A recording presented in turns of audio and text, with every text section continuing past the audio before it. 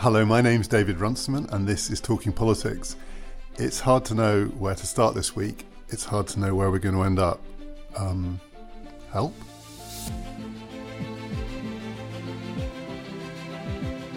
Talking Politics is brought to you in partnership with the London Review of Books, which is celebrating its 40th anniversary for the next few months with an unimprovable offer. Get a year's subscription and a limited edition LRB tote bag for just £40 by using the URL lrb.me/birthday.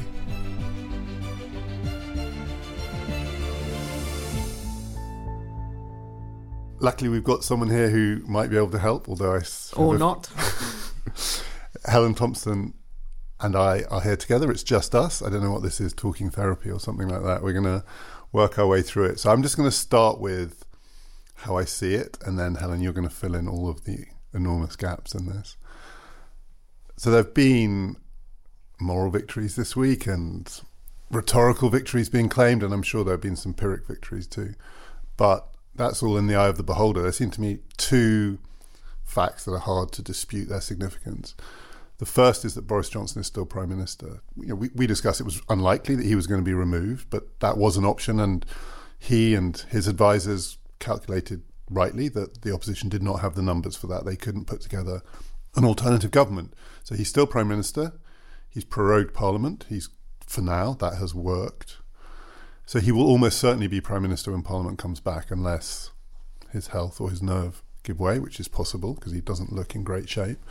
But I think we have to assume that he will be Prime Minister for the Queen's speech, and then almost immediately it will be him and his team who go to negotiate the endgame of the Brexit talks.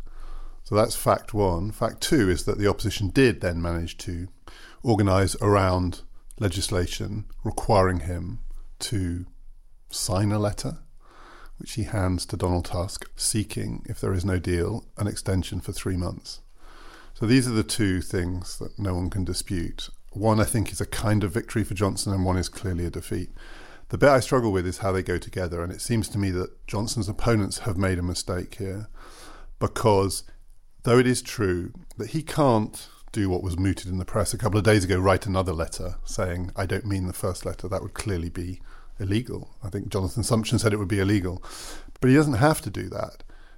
As I understand it, if he hands that letter, Tusk and the others, the other European leaders will say to him, what's the extension for? That's almost an unspoken rule of this game, that you ask for an extension for a reason. And he can give a legal and honest answer, which is either there is no reason, or the reason is to try and remove me as Prime Minister. It's a purely political act. And if you look at the text in the legislation of the letter that he has to sign, it does not have a reason. And actually it treats the Europeans with a kind of contempt. It says, we're playing our political games and this is what we want. But if you put that letter in the hands of someone who doesn't believe in it, he's not breaking the law if he says to them, there isn't a reason, or this is just designed to do me down. And that's a huge gamble. I entirely agree with you on the second point. On the first, this is as much thinking out loud as I think pretty much anybody who's trying to think about this is doing when all's said and done. It seems to me that he could resign the day before, say, he was supposed to be going to Brussels to give this letter. So he could come back when Parliament starts again, try to carry through discussions to try to get some changes, get to the point where they haven't happened, and then go to the Queen and say that he's no longer willing to serve as Prime Minister before having to go to Brussels. I'm not saying he will do that. I'm just saying I think that it's a possible course of action. Because if he does go armed with this letter, it doesn't make any sense to send him to negotiate on the basis of something that he clearly doesn't believe in or agree with. So it's not clear how those negotiations could come out. But I think, again, he would have to be very skillful to do this. But I think he does have a possible advantage here, which is if he hands over the letter and he says to them, this is what Parliament has instructed me to do, I can't give you a reason, I can't tell you what we'll do in these 3 months that will make it better. Actually, I think, personally, he can say it will make it much worse.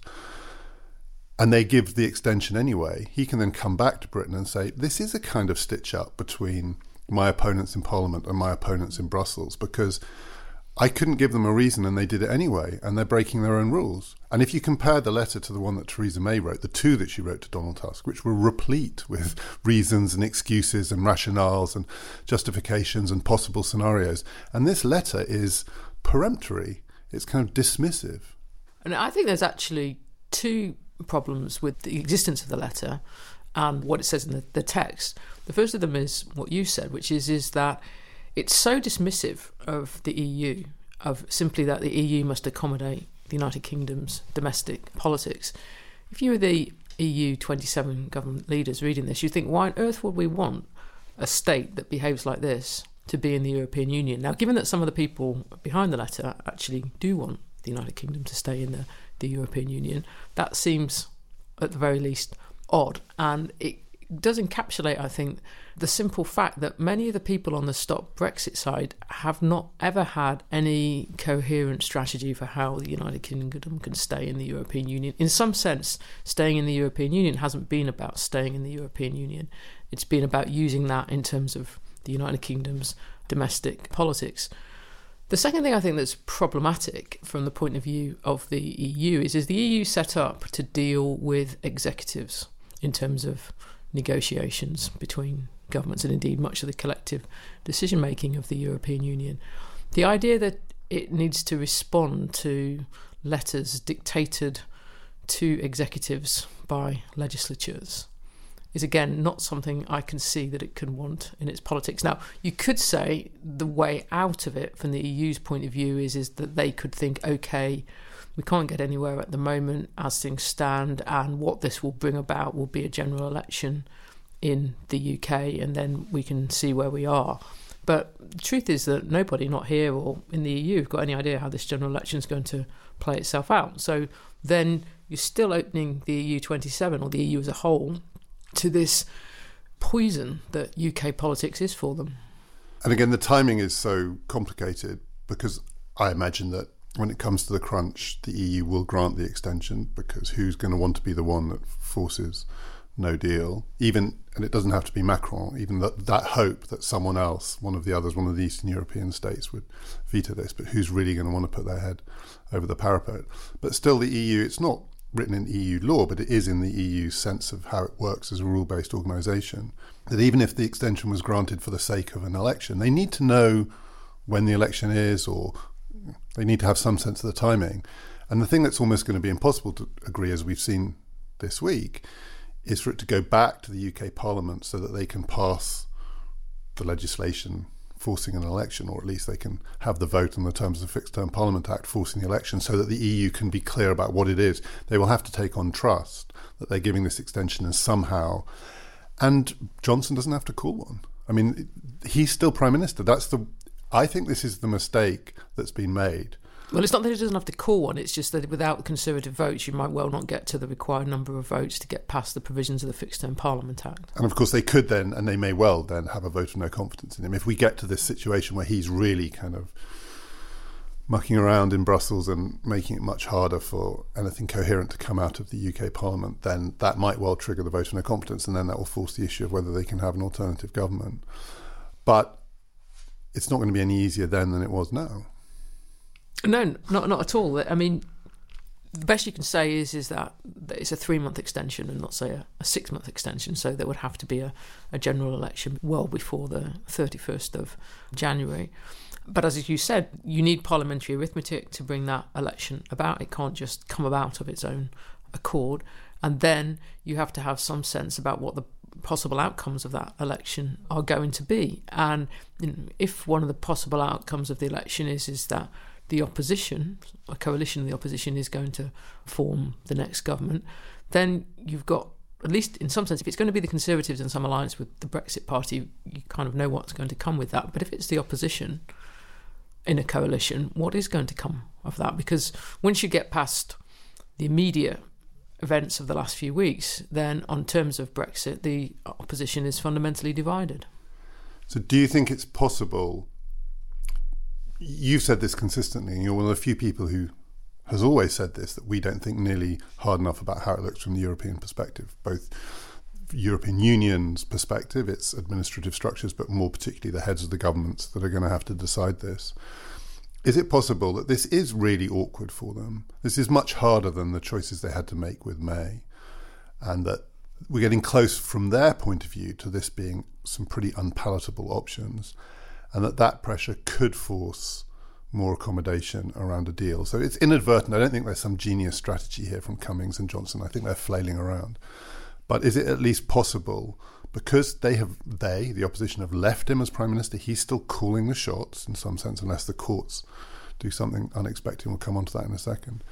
Is it possible that he does have more leverage now, armed with this letter, actually? This letter is so, in its way, incoherent, and it produces such difficult options for the EU to side one way or the other, that it might ratchet up the pressure for a deal? In principle, but I think then we go back to the issue that unless there is some movement from the Irish government, then it's extraordinarily difficult for the EU to move. What might be possible if the withdrawal agreement had gone through, and then what the EU's relationship with the Irish government was developing through time about the backstop and whether there were alternative arrangements to it, etc., you might see that over time the EU's willingness 100% to back the Irish government's position could, at least in principle, erode. I think expecting that to happen as things stand, without the Irish government itself making some move, it isn't going to happen, because far too much of the EU's credibility has been sunk into backing Varadkar's position on the backstop. So then the question becomes, well, does any of this make the judgment that Varadkar has to make any different? And I'm not sure that it actually does, because this is really about the domestic politics of Ireland, which is not the same problem that, say, Macron or Merkel or any of the other European Union governments are dealing with. And the talk of the last couple of days of the possibility that Johnson is going to move on this, and there is a Northern Ireland only backstop arrangement that's at least being mooted. And that then throws back into focus the other thing that has lain underneath this story all the way along, which is the role of the DUP, their role in propping up the government, but also their role as the kind of bellwether for the ERG and the Spartans, that they can't move unless the DUP moves. And a couple of things that might have changed. I mean, this government can't govern under any circumstance. So it doesn't matter what the DUP does in that respect. It's not like Johnson is dependent on these people in order to be able to govern, because he's lost that. That game is over. So he's got, relatively speaking, possibly more freedom of manoeuvre to cut the DUP off, but he will need the rest of the Conservative Party, the ones who are still members of the Conservative Party in Parliament, to support him if he's going to get a deal through. And too many of them will look to the DUP for a lead. I'm not sure it's necessarily that they'll look to the lead. On one hand, as you say, that the DUP's position is much weaker because of the fact that the government doesn't have a majority any longer, so it doesn't require the supply and confidence arrangement that the DUP was providing. On the other hand, I don't think there can be any doubt about the fact that a Northern Ireland only backstop, is a massive crisis of the Union with Northern Ireland. It basically says that Northern Ireland will remain under EU law while the rest of the United Kingdom leaves it, and that is completely and utterly unacceptable to the unionist community in Northern Ireland, and can't but, I think, be a crisis of the union of the United Kingdom. And that would be a momentous decision for Johnson to make, whatever he might think of as the parliamentary arithmetic in relation to the DUP. And on the wider parliamentary arithmetic, it said there's a new group, sort of centrist, if that's the word, group of people, including Stephen Kinnock, Rory Stewart and others, who seem to be trying to organise around getting people in Parliament ready to support a deal if one comes back, not make the mistake they think they made on the third vote of Theresa May's deal. And the number that's cited for this group is maybe 50, and it includes a significant number of Labour MPs. You've got the hardcore Conservatives who voted against the third version of Theresa May's deal, and the DUP, which I think brings you to about 40.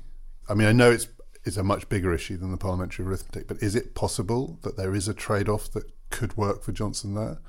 I mean, my feeling is that there isn't, because there are a whole other group of Conservatives who are relatively loyal to Theresa May, for whom cutting off Northern Ireland is a whole different issue, and that people who you might have counted on last time for the original backstop are going to balk at the Northern Ireland only backstop. I would be sceptical about the idea that there could be sufficient Conservative votes to be found if we're talking about a Northern Ireland only backstop.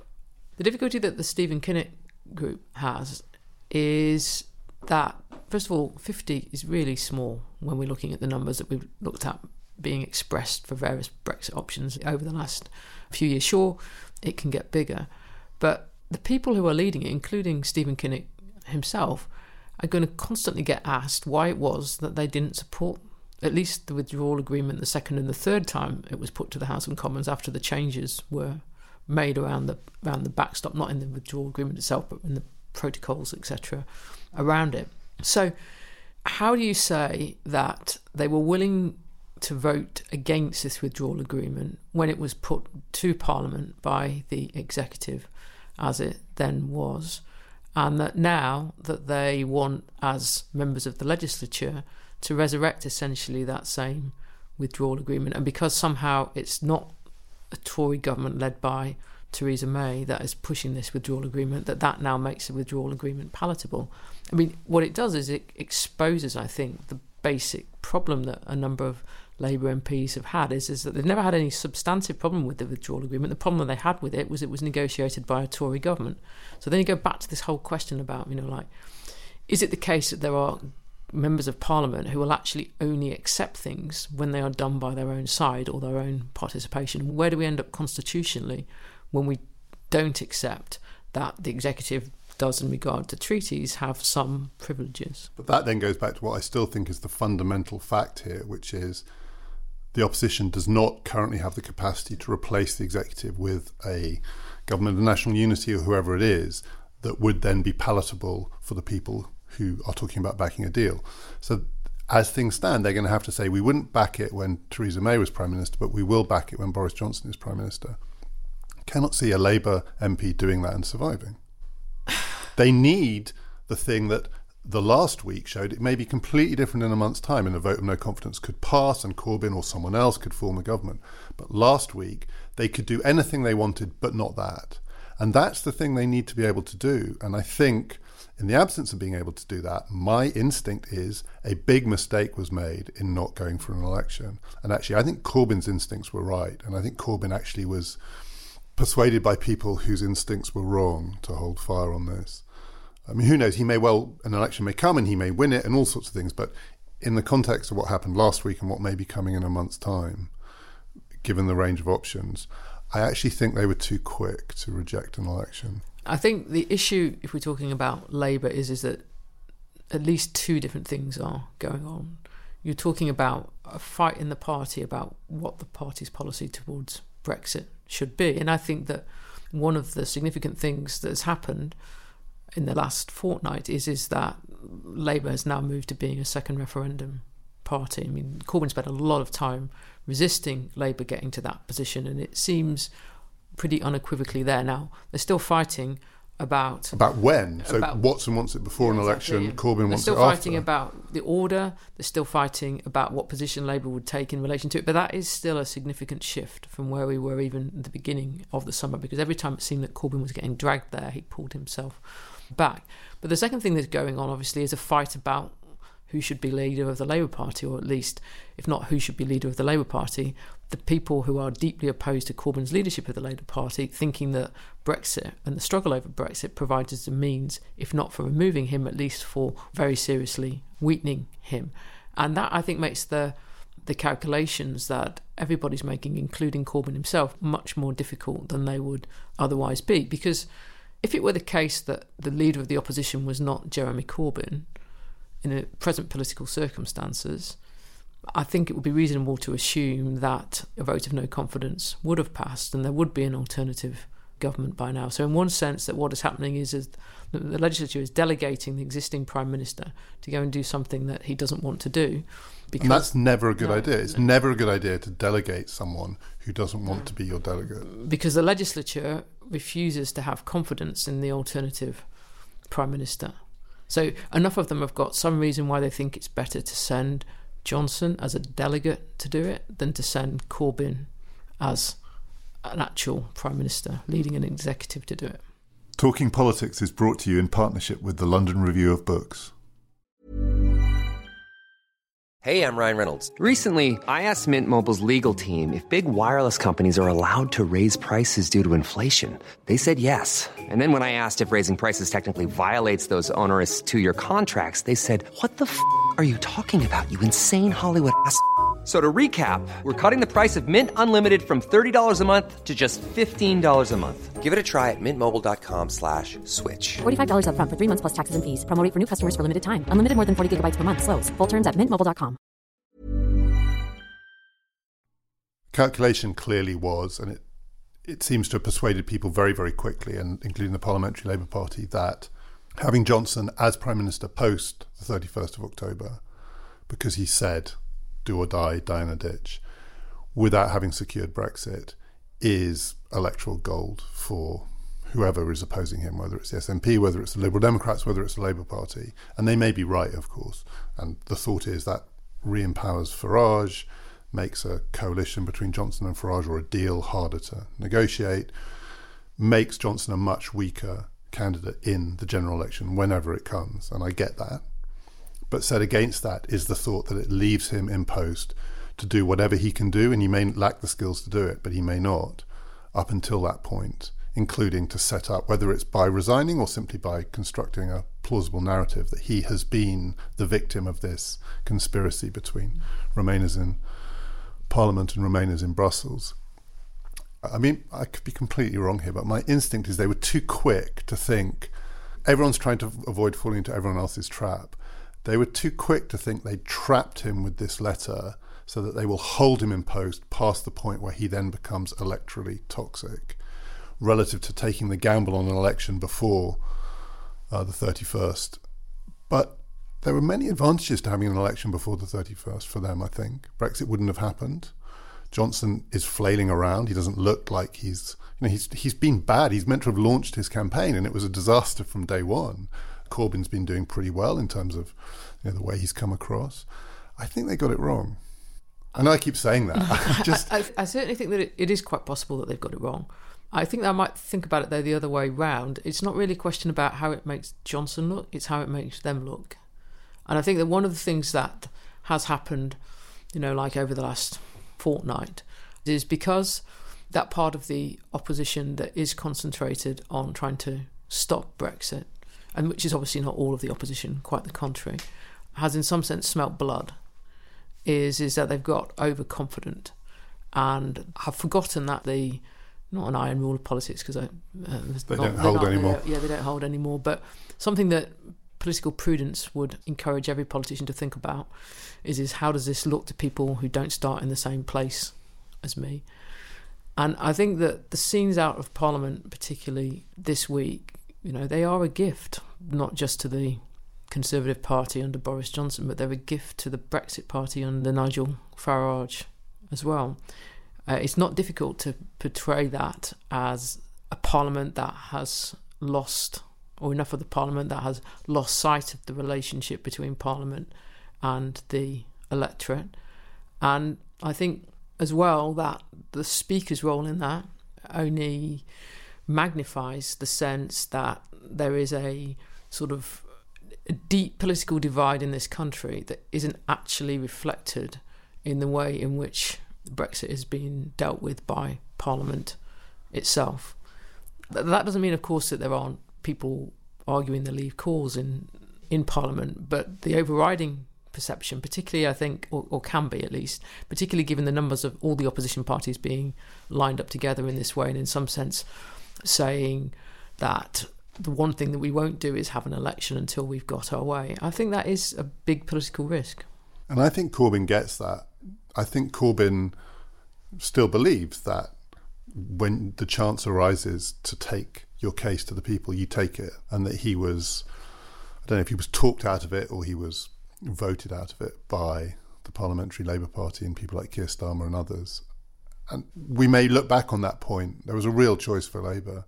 It too quickly didn't become a choice. I think it became a foregone conclusion too quickly. There was one meeting of the PLP and they just seemed overwhelmingly to say, we're not falling into Johnson's trap. I'm not sure that Johnson's trap was the real trap. But I think that misses that. it's a double thing going on, because it isn't just a question about what Johnson's doing, it's a question of what they're doing in relationship to Corbyn inside the party. And that is clearly why Tom Watson wants a referendum before he wants a general election, because I think one of the things that Tom Watson thinks is that a second referendum will again weaken Corbyn's leadership. The other thing that's happened is that another position that seems to have hardened is the Liberal Democrats. We got the conferences coming up and these things will become clearer, assuming the conferences happen. But the Liberal Democrats under Jo Swinson look like they're moving towards a revoke position. So that could be bad for Labour, potentially, in that it could solidify the choice for people who want a very clear anti-Brexit party to vote for. And it's an obvious dividing line. So Labour have moved to second referendum and the Lib Dems have kind of moved to the next square along. And so there is still that division. On the other hand, it might be a mistake by the Liberal Democrats, because revoke is the one thing that even people who are anti-Brexit, a lot of those people have qualms about straightforwardly undoing the result of the referendum. How do you see the balance there? I think that in terms of the Labour side of the Liberal Democrat set of issues, that there's advantages to what they've done, because there's Corbyn finally pushed into the second referendum position, and he's still being outflanked on the anti-Brexit side now by the Liberal Democrats. But most of the seats that the Liberal Democrats have got a better chance of winning in a general election against the Conservatives. Now, obviously, they've taken away some Conservative voters, Conservative Remain voters, in the last 10 days or so, who are completely disillusioned and furious with the way in which some of the Tory Remainers have been treated in terms of losing the whip. Actually, that's a bit unfair calling them all Tory Remainers, those 22 Tory MPs. Rory Stewart is not a Remainer. Yeah, exactly. Now there's Kenneth Clarke, who've lost the whip. Now the question then is are those people who are okay with the idea of revoking Article 50 without either a general election or a referendum? Now, you could say, as a counter-argument to that, well, everybody understands that the Liberal Democrats aren't going to be part of the next government. But is that actually the case? I mean, they went into the last election, remember, basically saying we're not doing a coalition with anybody. What position are they going to take on that this time? Now, Jo Swinson's got herself into the position where she says never to Corbyn. Is that going to hold during the course of an election campaign? But you say, are they going to be comfortable with revoke without an election? But it's not revoke without an election, it's revoke as a manifesto commitment for the next election. So if people vote Liberal Democrat with that in the manifesto, and then the Liberal Democrats find themselves part of the next government, that's a completely different ballgame from revoking in this parliament. It is, but there's still clearly at least a theoretical possibility of a parliament trying to revoke before the 31st of October. And that's the other thing. So to circle back to where we started, because it does all circle back, there really is going to be a crunch week, the penultimate week of October. And it does seem very unlikely that an individual or a group of named EU politicians are going to want to be fingered for a no-deal Brexit by rejecting the request for an extension, even if Johnson says this request is incoherent and I'm not breaking the law by telling you this, I'm telling you the truth. They've sent me, I'm not telling you not to do it, I'm just telling you the facts. I still think they're going to be reluctant to do it, but there is a scenario where the EU could force the revoke issue back to Parliament. You could. And we've talked about this. That there is one set of scenarios and choices where we do get to the ultimate crunch decision for this Parliament, which is no deal or revoke, because of the incoherence of sending the delegate who refuses to be your delegate without breaking the law. I still think that's a possibility, that Parliament will find itself before the 31st, at least potentially having to contemplate the ultimate choice. I agree. I mean, I think that I said, I can't remember when now, sometimes that's fine. Doesn't really matter, that there was a way in which the underlying logic generated by all the difficulties mean that they're the two choices left standing by the time that we get to the crunch. And I say I'm well beyond making predictions, so I'm not going to say that I think that is what will happen, but it is possible, yes. But I do think that's one of the reasons why people were maybe too quick on the opposition side to rule out an election, to think it was a trap. There are lots of traps here, and an election would at least have ruled out the possibility that this Parliament would face that choice. Maybe the next Parliament at some point would face that choice, but that would be after people, including the Liberal Democrats, had put revoke in their manifesto. It does seem to be the ultimate nightmare for this Parliament to face that choice, and that possibility has still been left open. And the reason it has been left open is because they've left Boris Johnson as Prime Minister. I mean, he could force that choice. If he would have to be incredibly skillful. And this is the one thing in all of these scenarios, he's really been hopeless in lots of ways. Reasons you talked about before. You warned people that his reputation for being a good communicator is not well deserved. And you can see that. I mean, it has been quite Trump-like, the chaos, the kind of mental chaos. I think that Cummings must wish that he could have Johnson for the Johnson bits and Gove for the Gove bits. And the Gove bit would be the negotiations in the middle. I mean, Johnson can do some Johnson things, but you want someone like Michael Gove to do the complicated dance that will be involved in the middle of October. So whether Johnson can do it, I don't know. But there is at least a way a really skillful politician who is still holding the levers of executive power, such as they ever are, and such as are left, could engineer something that's really uncomfortable for his opponents. I think that that's true, but I think actually the more fundamental problem of not having an election is simply the constitutional one, that it has left us, I'm going to say, in completely uncharted waters. We're in completely uncharted waters anyway, but it seems to me that it's mind-boggling now, the constitutional position in which we are in now is the legacy of both circumstances of Brexit and the Fixed-Term Parliament Act, in which we have a government with no majority that wants to call an election or would like an election to happen, in which Parliament is made not only utterly clear it has no confidence, is treating it as a delegate, and Parliament is saying that the one group of people who can't have a say in what happens over the next month is the electorate. And I mean, everything about that fills me with a certain sense of dread. Whatever happens about Brexit, because it is that's something really quite fundamental about the relationship between the people who hold power in this country. And I don't just mean by that the executive, but the people in Parliament as well, and the people who have to consent ultimately to the exercise of power over them. Two other things. Dominic Grieve's demand that government advisors release all their communications surrounding the prorogation issue past Parliament. And there is also still ongoing legal challenges to prorogation. So that the two so far have been defeated, in the sense the Scottish case and the Gina Miller case. In both cases, the court said that there was no unconstitutionality as far as they could see, but it will reach the Supreme Court. Again, the difference is this is, broadly speaking, advantage to the Johnson side. It's now happening with Parliament prorogued. If the government refuses to do what Parliament voted for and release the communications, Parliament isn't sitting to do anything about it, not for another month. If the courts decide that Parliament should be sitting and shouldn't have been prorogued, Parliament isn't sitting to do anything about it. It's not clear that the courts can reconvene Parliament. So we've got, again, this extraordinary month in which these profound constitutional issues may be raised. There may be the confrontation between the executive and Parliament over the WhatsApp messages, Cummings's WhatsApp messages, or the courts deciding that Parliament shouldn't have been prorogued, but it's happening without Parliament sitting. And it's not clear anyone can do anything about it for this month. So we're going to potentially come back as well with all of this having played out and having to kind of explode on the scene on the day of the Queen's speech. Unless I've missed it, No. Is there anything that can happen in this month that kind of gets Johnson back on the hook in the way that he was on the hook when everything he did was being voted down by Parliament? Not to my knowledge, but that doesn't mean that there isn't. I mean, if we end up in a position where the UK Supreme Court makes a different judgment, I think that we're in such a different constitutional moment again.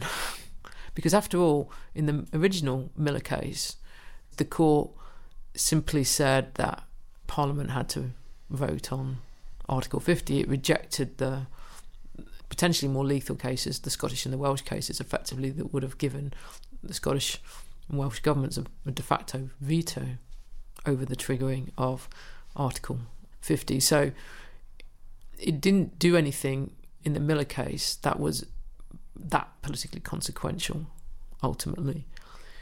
But for it to say that the proroguing of Parliament was illegal, that I think so takes us to somewhere else and has the Supreme Court playing a role that just hasn't played in our country's constitutional politics, that, you know, the question of like what technically would happen, I think that in some sense is a bit secondary to, okay, now we're into a whole other ballgame again because we've got the courts so deeply involved.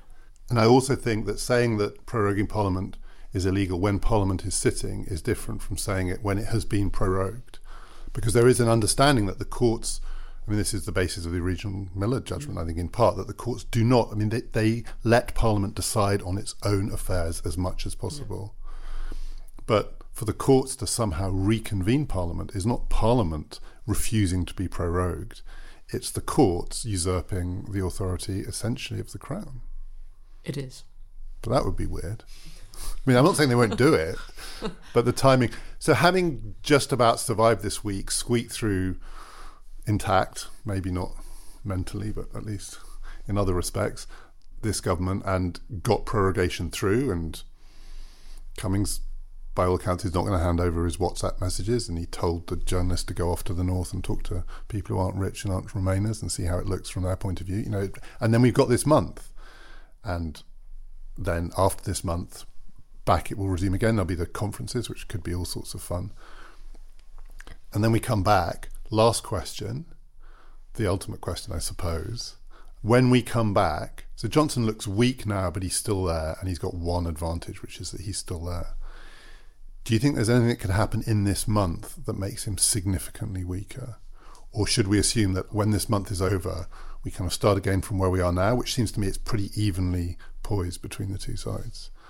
The opposition have got an advantage, which is Johnson is hopeless, and they are quite together on some issues. They've got a disadvantage, which is he's still Prime Minister, and he could cause them all sorts of damage from that position. But could anything happen in this month at the conferences, in the courts, where Johnson comes back significantly weaker than he is now? I mean, yes, if we just look at a bit of induction from past experience, just because, you know, completely unexpected things happen. I mean, could Farage do something that pulls the rug out from under Johnson? No, I mean, I can't see it really being Farage. I mean, the example I was going to use is that things clearly got quite a lot worse for Johnson when his brother resigned from the cabinet, and that wasn't something that people saw coming. I think that then had the knock-on effect of creating the context for Amber Rudd's resignation. Again, people might have seen that coming in terms of leaving the cabinet, though I don't remember anybody actually predicting it, but then saying she's going to stand as an independent Conservative candidate at the next election. Again, that wasn't something that seemed to come somewhat out of left field, so to speak. So the idea, I think, that we now reached this temporary stasis until Parliament returns, I'm pretty sceptical about, given, as I say, the ways in which we've been experiencing daily politics for the last few years. So to prove that Helen is right, we don't know what's going to happen. While we were recording that, the Scottish highest court has declared that the prorogation was unlawful, and it is going to go to the Supreme Court. We don't have Kenneth here today, but we will get him back to find out what on earth that means. We've done the second of our YouTube films this week. It's up now. It's on how a second referendum would work. We'll tweet the link. You can also find the link in our show notes. If you look underneath the podcast, wherever you get it, and click on details or show notes, you'll find a lot of material related to what we've talked about there, and that will include this too. Also, keep an eye out on Twitter for the live events that we've got coming up. There are a few. There is one other thing that we want to talk about this week. When we started this podcast in 2015, and it was just a little experiment in Cambridge to see if we could do one, there were four of us who got going, me and Helen and Chris Brooke and our friend and colleague Finbar Livesey and our producer Hannah Critchlow. Then when we moved on to American politics, we were joined by Aaron Rapport and by Catherine Carr, our producer, who turned us into talking politics and made us what we are now. Regular listeners will know that Aaron, who had cancer, died earlier this summer, and now, almost unbearably, Finbar, who also had cancer, has died last week. People who listen to us will remember Finbar's voice. I'm sure it was completely memorable, and we're going to play some clips of Finbar in a moment so you can listen to him too, and you will remember how rich and musical and humorous his voice was, and he was also sometimes really indignant about politics, and you'll hear that too. He was increasingly indignant about the way politics was going. He hoped that politics could be better, and I think he believed there was a kind of better politics struggling to get out, something more rational and evidence-based, and he never got to see it, and I don't know if we ever will get to see it, but he really believed in it and he hoped for it.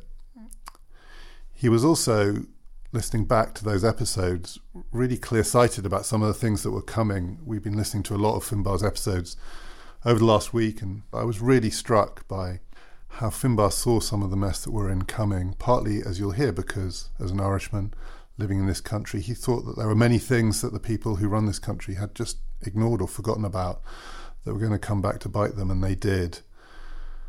Finbarr saw all of that. He was a much loved and cherished friend of this podcast and of many, many people here in Cambridge and beyond, and he will be deeply, deeply missed. You know, there's the classic phrase, don't bring a knife to a gunfight. And that's essentially what the parties are trying to do. They're trying to arm themselves so they've got the weaponry to negotiate. The problem is that negotiation theory, as you say, not to get too academic, has moved on. What they're doing is called positional bargaining. And what all the good negotiators do is called principled negotiation. You talk about interests, you talk about issues. You don't say that this is my flag on the ground, because it just causes you trouble. So Finbarr, you did say on an earlier podcast, and I hate to remind you of this, that it was impossible, more or less, for the Tories to win an overall majority in this election. I'm assuming, therefore, that this result has surprised you. What has most surprised you about it? Surprise is an understatement. The exit poll came out and suddenly the whole tenor of the election changed. What surprised me most was that people like myself who trusted the polls were awfully led astray because the polls were so horribly, horribly wrong. We know that they're a ruthless party and they do think very hard about the things that they should worry about. Someone at the heart of the Conservative Party will now be drawing up a list for David Cameron of the things that could destroy him. Mm-hmm. What do you think they are? For me, there are three things. That their image of economic competence will be ruined by the fact that they won't be able to meet their targets of having no deficit in 2 years, given all the other promises that have been made and given where the economy seems to be heading. So that's the first one. The second is what is going to happen over the referendum, because it fundamentally changes the nature of politics in this country and across Europe. And the third then is obviously Scotland. So as you say, we're going to talk about a number of these things, but putting those together, 3 years from now, if there is still a deficit, if we have voted to leave Europe and Scotland is holding another independence referendum on the back of a very strong 2016 Scottish elections, the Conservatives might be looking to be in a very different position. This is a special edition of Election, the Cambridge Politics podcast. My name's David Runciman and we are sitting in my office in Cambridge in the politics department. It's just gone 11 o'clock. We're just going to... I did do a list. I'm joined by our regular panel, Helen Thompson, Finbarr Livesey, Chris Brooke. I was going to do sort of, how was it for you to get it going? I slept for an hour with very disturbed dreams. I think I probably fell asleep about midnight. I'm as sleep deprived as I've been for the past 3 years. And then I woke up at 4. To another world. Okay, so we'll start then. Okay.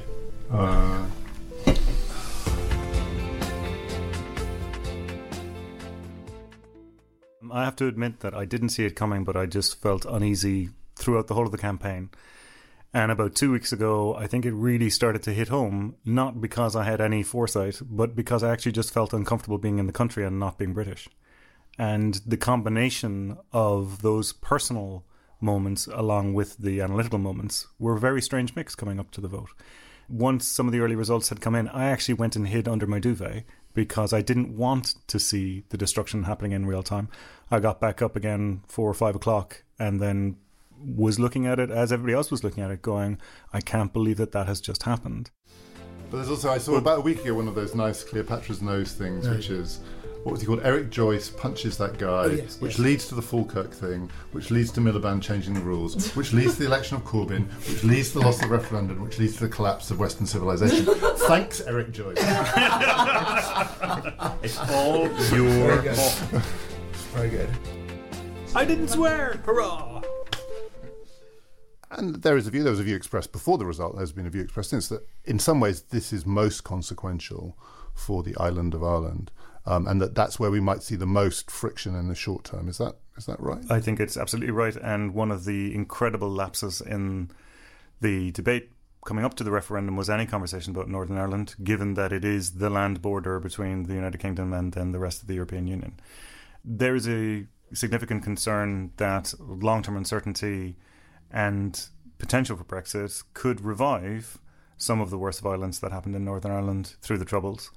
And one of the issues is that a lot of younger voters may not have any memory or sight of what happened and what it was like to go through checkpoints and what it was like to have a militarised environment in Belfast and Londonderry and other parts of Northern Ireland. Finbar. I think that it's really dark. I think that we're at a moment in time where the Conservatives are trying to work out who wants to be Prime Minister. They're not trying to run the country. The Labour Party is having an identity crisis and it's about to fracture. The Union could split, and a great number of people who think that they voted for something are going to be incredibly disappointed. So anybody who says to me, oh sure, it'll be fine, we'll get the internal politics of the party sorted out, we'll get back to politics as usual, we'll trigger Article 50 and we'll have some nice negotiation and then all will be fine, I think is ignoring the realities that they're facing. We've been talking politics and we've been remembering our dear friend and colleague Finbar Livesey.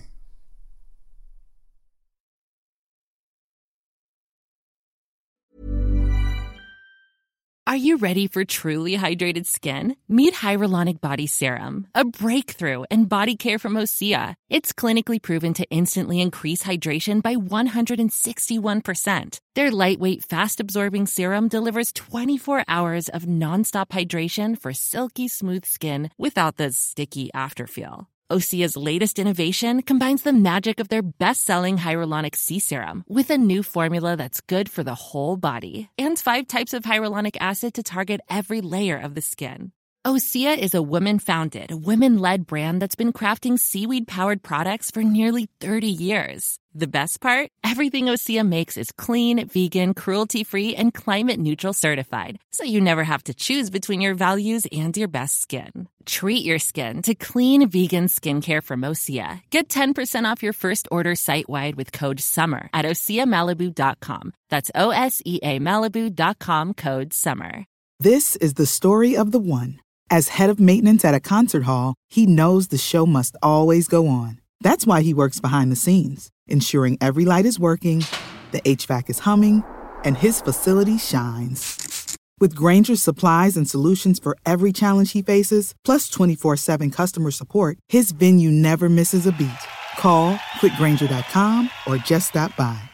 Grainger, for the ones who get it done.